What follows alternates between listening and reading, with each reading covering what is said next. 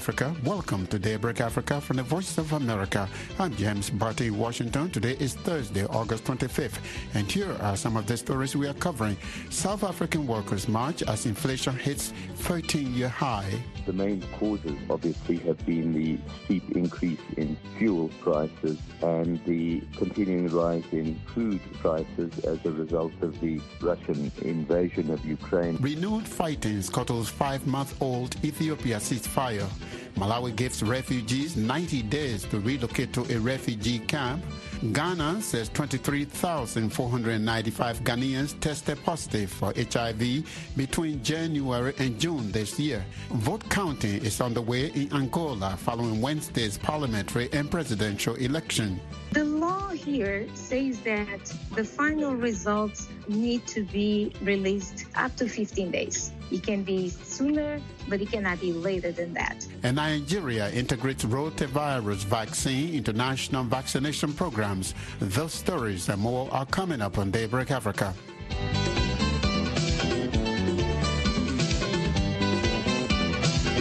South African workers are holding protests nationwide against the rising cost of living. The protests are taking place as South Africa hits its highest rate of inflation since 2009. Vicky Stark reports from Cape Town, South Africa. Thousands of workers took to the streets in all 9 provinces to demand, among other things, a basic income grant, a better minimum wage, and a cap on fuel prices and interest rates. They also want the ongoing problems with the state-owned supplier of electricity, Eskom, to be resolved so that businesses stop losing work due to power cuts. Azar Jamin, the chief economist at consultancy firm Econometrics, says the July inflation rate of 7.8% was expected. The main causes obviously have been the steep increase in fuel prices at the beginning of July and the continuing rise in food prices as a result of the Russian invasion of Ukraine and the halting of food exports from the latter until recently, which pushed up food commodity prices globally. Jamin says the $88 basic income grant demanded by the Congress of South African Trade Unions, COSATU, and the South African Federation of Trade Unions, SAFTU, is unrealistic. It's a path to total catastrophe in a very short space of time. If we were to succumb to the kind of basic income grant that they're looking for, which would cost 400 billion rand extra per year, let us rather just live with the kind of social grants that we already have, which are more magnanimous and widespread than is the case with most other countries. Economist Lebohang Pheko, a senior research fellow at the Trade Collective Research Group, disagrees. My question is, can we afford not to? I think the notion of a basic income which is able to deal with things like hunger at household level and at childhood level, which has other impacts like stunting, like cognitive functioning at a very crucial developmental age, is quite important. But can the protests force the government's hand? I do think that what these sorts of protests do is they are a challenge to the state. They are a reminder, a postcard from the very poor and from the very angry of what is happening on the ground. And what you do when you receive something in the mail, you do well to read it. Jamin, meanwhile, is optimistic. Prices will improve soon. Given the fact that fuel prices came down sharply in August, and are likely to fall further in September. And given that Ukraine has now started shipping food back abroad, exporting to Middle East and other countries, food prices could also start coming down. Ironically, COSATU, which initially called for the protests, is an alliance partner with the ruling African National Congress Party, which has been in power since 1994. Vicky Stark for VOA News, Cape Town, South Africa. Vote counting is underway in Angola following Wednesday's parliamentary and presidential election. The two leading parties are the ruling Popular Front for the Liberation of Angola, MPLA, led by President João Lourenço, and the National Union for the Total Independence of Angola, UNITA, led by Adalberto Costa Jr. Myra Fernandes of VOA's Portuguese service is in Luanda covering the vote. She tells me voting went well on Wednesday despite minor glitches.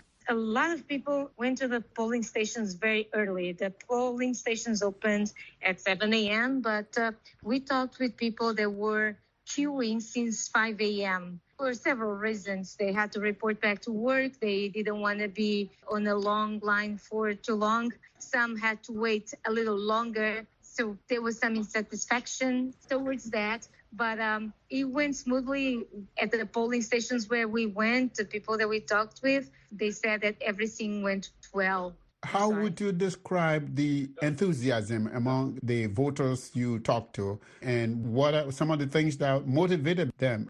You know, one interesting thing about everyone that we talked with, it didn't really matter the age group, was the sense of being able to contribute for the country development, for the change, for the good things that they want to see happening in the country.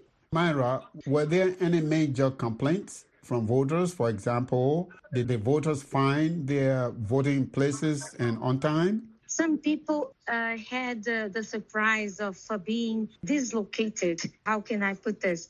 They thought they would vote in a specific location, and when they got there, they were told that no, you don't belong here, you have to go somewhere else. But there are not major incidents. We also had complaints from civil society movements saying that some of their people that were doing the inquiries outside the polling stations were detained. Some journalists actually asked the spokesperson for the Electoral National Commission, and he said that he had no knowledge of that. So, Myra, when does the Election Commission hope to release some preliminary results? The law here says that the final results need to be released up to 15 days. It can be sooner, but it cannot be later than that. The spokesperson was explaining that because the system here, they have to get all the reports from all the 18 provinces plus the countries where Angolans could vote this year, don't really have a date to release any kind of preliminary results. The normal thing that usually happens is 3 days. So let's see how it goes this year. Myra, thank you so much for talking with us during this week. We do appreciate it. You are most welcome. It's my pleasure. That's Myra Fernandez of VOA's Portuguese service in Luanda, covering Wednesday's elections. Tigrayan forces say Ethiopia's federal allies have launched an offensive against their southern position in violation of a month-long ceasefire, but Ethiopia's government blamed Tigrayan rebels for the flare-up in violence. Officials told VOA Tuesday they are ready for peace talks mediated by the African Union. Henry Wilkins has more from Gambela, Ethiopia. The Tigrayan People's Liberation Front, known as the TPLF, said Wednesday that troops from the National Defence Force and Amhara Regional Forces attacked its positions near Kobo in the Amhara region of Ethiopia. The report was later confirmed by the Reuters news agency. A statement from the TPLF command said Tigray's army is reliably ready to repulse this offensive and transition into a counter-offensive to liberate occupied sovereign Tigrayan territory and return our displaced people to their homes. The statement appeared to suggest the TPLF could respond with force. The Ethiopian government has since alleged that it was the TPLF which launched the attacks. A statement from the federal government called on the international community for support. The international community should also condemn the obvious belligerence of the TPLF, lest it become complicit in the unconscionable march of the TPLF to a third round of conflict. All those who profess to be committed to the stability of the region and humanitarian ideals should exert pressure on the TPLF to renounce violence and endorse peace, the statement said. The Ethiopian government says it has been laying the groundwork for peace talks with the TPLF, mediated by the African Union. On Tuesday, an Ethiopian government spokesperson, Selamawit Kassa, spoke to VOA. The federal government has full confidence on the African Union and its High Commission assigned to accommodate the peace talks. There is no plausible reason for Ethiopia to look for other entities to broker the peace efforts. The TPLF, however, claims the AU is biased in favour of the federal government and will not come to the negotiating table without mediation by the Kenyan government and a resumption of basic services to the region, such as banking and humanitarian access, which have been blocked by officials in Addis Ababa. Getachew Reda, a TPLF spokesperson, criticised the government for favouring AU mediation on Monday in an op-ed published on the website of the Africa Report, a monthly news magazine. Ahmed Soliman is with UK-based research group Chatham House. It's been very evident that both sides have been recuperating and preparing themselves for a renewed bout of fighting at the same time as talking about peace.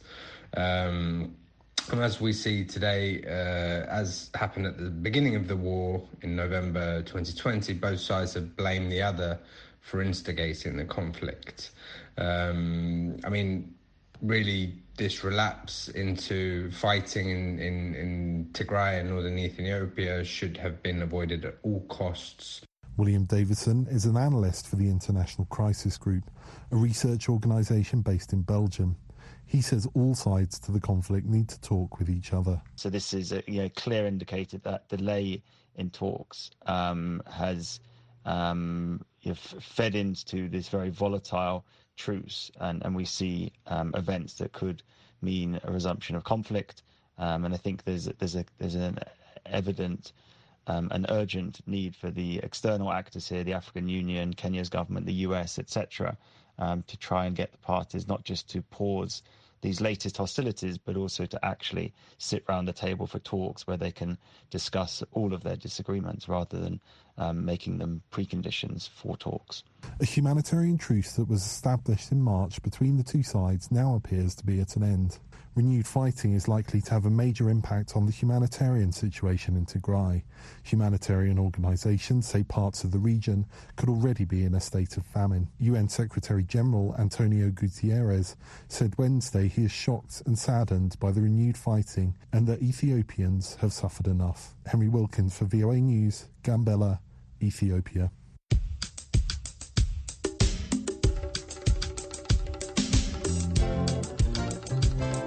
You're listening to Daybreak Africa on the Voice of America. I'm James Botti in Washington. Today is Thursday, August 25th. The government of Malawi has ordered refugees who are staying outside of their designated areas to return to a refugee camp within 90 days. The move comes after a High Court judge vacated an injunction that restrained the government from returning refugees and asylum seekers to the camp. However, the UN Refugee Agency says the move would create serious resource problems at the country's only camp. Lamek Masina reports from Blantyre. The government says about 2,000 refugees who are living among the communities outside the Dzaleka refugee camp pose a danger to national security. It also says by living outside their designated areas, they are violating the country's encampment policy, which prohibits refugees from working or doing business outside the camp. Rehema Miro is Durable Solutions Officer at the United Nations High Commission for the Refugees in Malawi. She told VOA that the directive to have the refugees return to camp is worrisome. The issue is mostly because Dzaleka refugee camp is heavily congested, and relocating the rural and urban refugees to this camp has their consequences, and this is mostly related to the access to the basic needs because of the increase in population, and also it makes the residents there prone to the non-communicable diseases, for example, COVID-19, and of course the recent cholera that is ongoing within Malawi. Initially, Dzaleka was meant to accommodate 10,000 people, but Mihiro says the place is now a home to about 55,000 refugees and asylum seekers, mainly from Burundi, Rwanda, Democratic Republic of Congo, and Ethiopia. To address the congestion, the government has allowed the reopening of the Rwanda refugees camp to accommodate the returnees. But Mihiro says a lot of work needs to be done to improve the facility, which previously accommodated refugees who fled conflict in Mozambique. UNHCR just wants to raise the concern that the time frame given is quite short. So UNHCR will continue to engage the government to reconsider its position based on the humanitarian ground to enable just adequate preparation before the relocation can be done. Jean Senders, as the Minister of Homeland Security, she told VOA that the government has no plans to extend the time frame given to the relocation exercise because the refugees were told about the need to return to the camp in April last year. So the notice that was given this time around was this extension of the same notice that was made last year. Yeah, so these people, they had one year, preparing, and now 90 days. It's enough. Rafael Ndabaga is a refugee from the Democratic Republic of Congo living outside the camp. He says he has just moved from there this year in search of work after the World Food Programme eliminated him from a list of beneficiaries of free food rations. This decision becomes hard because now to relocate back in the camp is an issue. There's no job. There's no certainty of life. I will see myself as a dead person while I'm still breathing because I don't even have a story to tell my kids that we are going back to the camp. Now they are already addicted to the current situation we are living now.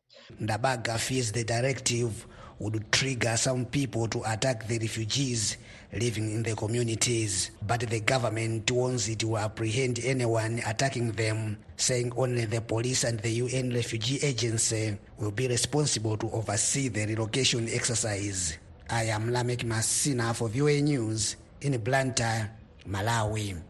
Ghana says 23,495 Ghanaians tested positive for HIV between January and June this year. Dr. Stephen Ayisi Ado is the program manager of the National Sexually Transmitted Infections and HIV/AIDS Control Program. He says the rate of prevalence was higher in men who had sex with other men, 18%, and among female sex workers, 4.6%. Dr. Ayisi Ado tells me that complacency and ignorance were among the most contributing factors in the high infection rates. Thank you very much. Number one, a shift of focus. Number two, complacency. And number three, we have become victims of our own progress and success. The fourth, which underlies all of these, is unfunded prevention education.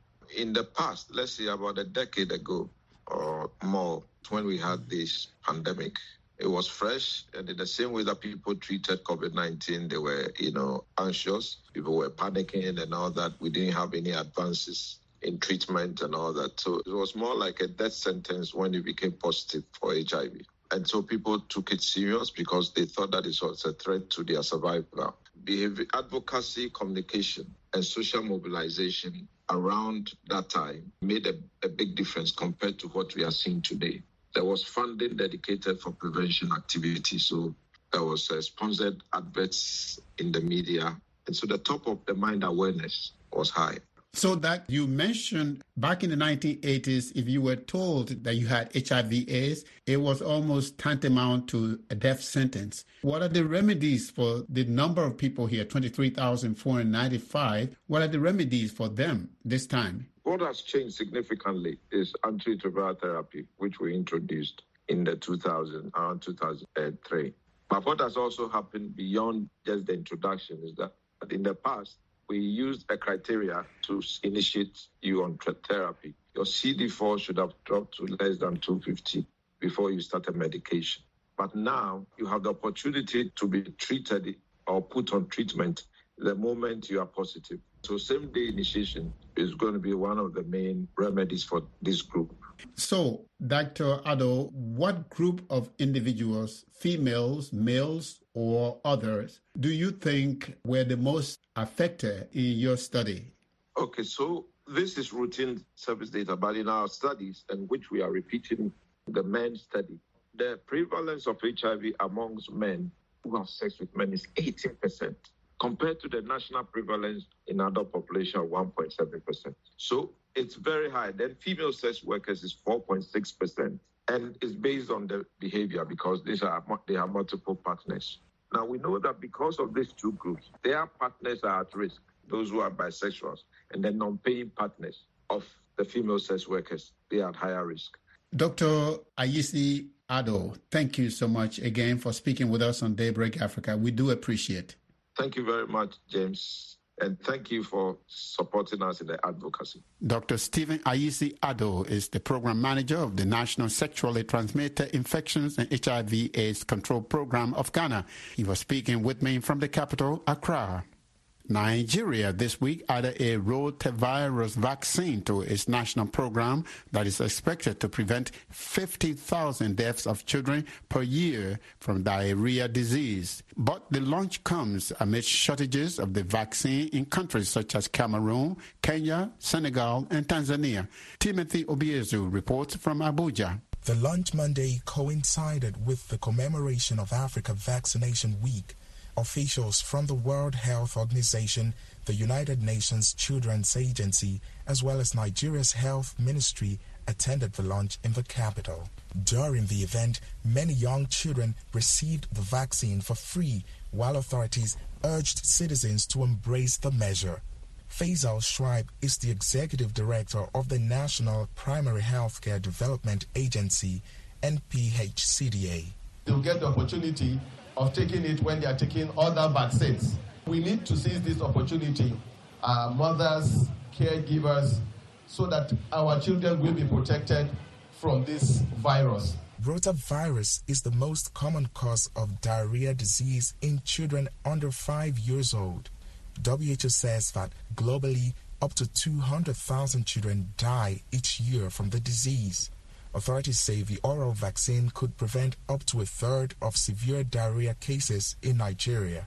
WHO country representative Walter Kazadi Malumbo also attended the launch. The rotavirus vaccine provides the opportunity to reduce the number of children dying every day from diarrhea disease caused by rotavirus. But this month, pharmaceutical giant GlaxoSmithKline said manufacturing challenges had led to a shortfall of 4 million doses of the rotavirus this year, as well as delays in delivery. According to Gavi, the Vaccine Alliance, the company already said it would reduce deliveries of the rotavirus vaccine by 10 million a year between 2022 and 2028. Moses Njoko, a research fellow at Nigeria's National Institute for Pharmaceutical Research and Development, says a shortfall should not be a challenge to Nigeria. The issue of them pulling out shouldn't be a threat to a country like Nigeria if we actually use our internal potential. Nigeria is beginning to see the need to start indigenous efforts to start research and production, development of vaccines, as well as production of known vaccines. Njoku also says authorities must take delivery of the rotavirus vaccines in batches to avoid waste. If care is not taken, they will not be imported at the right time, maybe at the expiry of 3 months or 6 months. Why will they ship to you? So eventually you won't even use up to 10,000 doses. And you have paid the money. The supply chain management system is also very poor. For now, authorities will be trying to get as many children vaccinated as possible. Timothy Obiezu for VOA News, Abuja, Nigeria. And that's it for this Thursday, August 25th edition of Daybreak Africa. We thank you for joining us this morning. For more Africa news and features, visit our website at voaafrica.com. Connect with us on all social media platforms. We are on Facebook, Twitter, and Instagram. We are also on YouTube, where you can catch our TV programs, Africa 54, Straight Talk Africa, and Red Carpet. On behalf of the Daybreak Africa crew, I'm James Barton in Washington saying, have a great day and please be safe whatever you do. Hello, I'm Carol Castiel. In the run-up to the U.S. midterm elections, a view from Western Pennsylvania. I speak to a leading Democrat and Republican to gauge the political temperature in this key battleground state where analysts say the balance of power in the Senate could be decided. Trump-backed celebrity doctor Republican Mehmet Oz faces Democrat John Fetterman. That's Encounter this Saturday and Sunday on The Voice of America.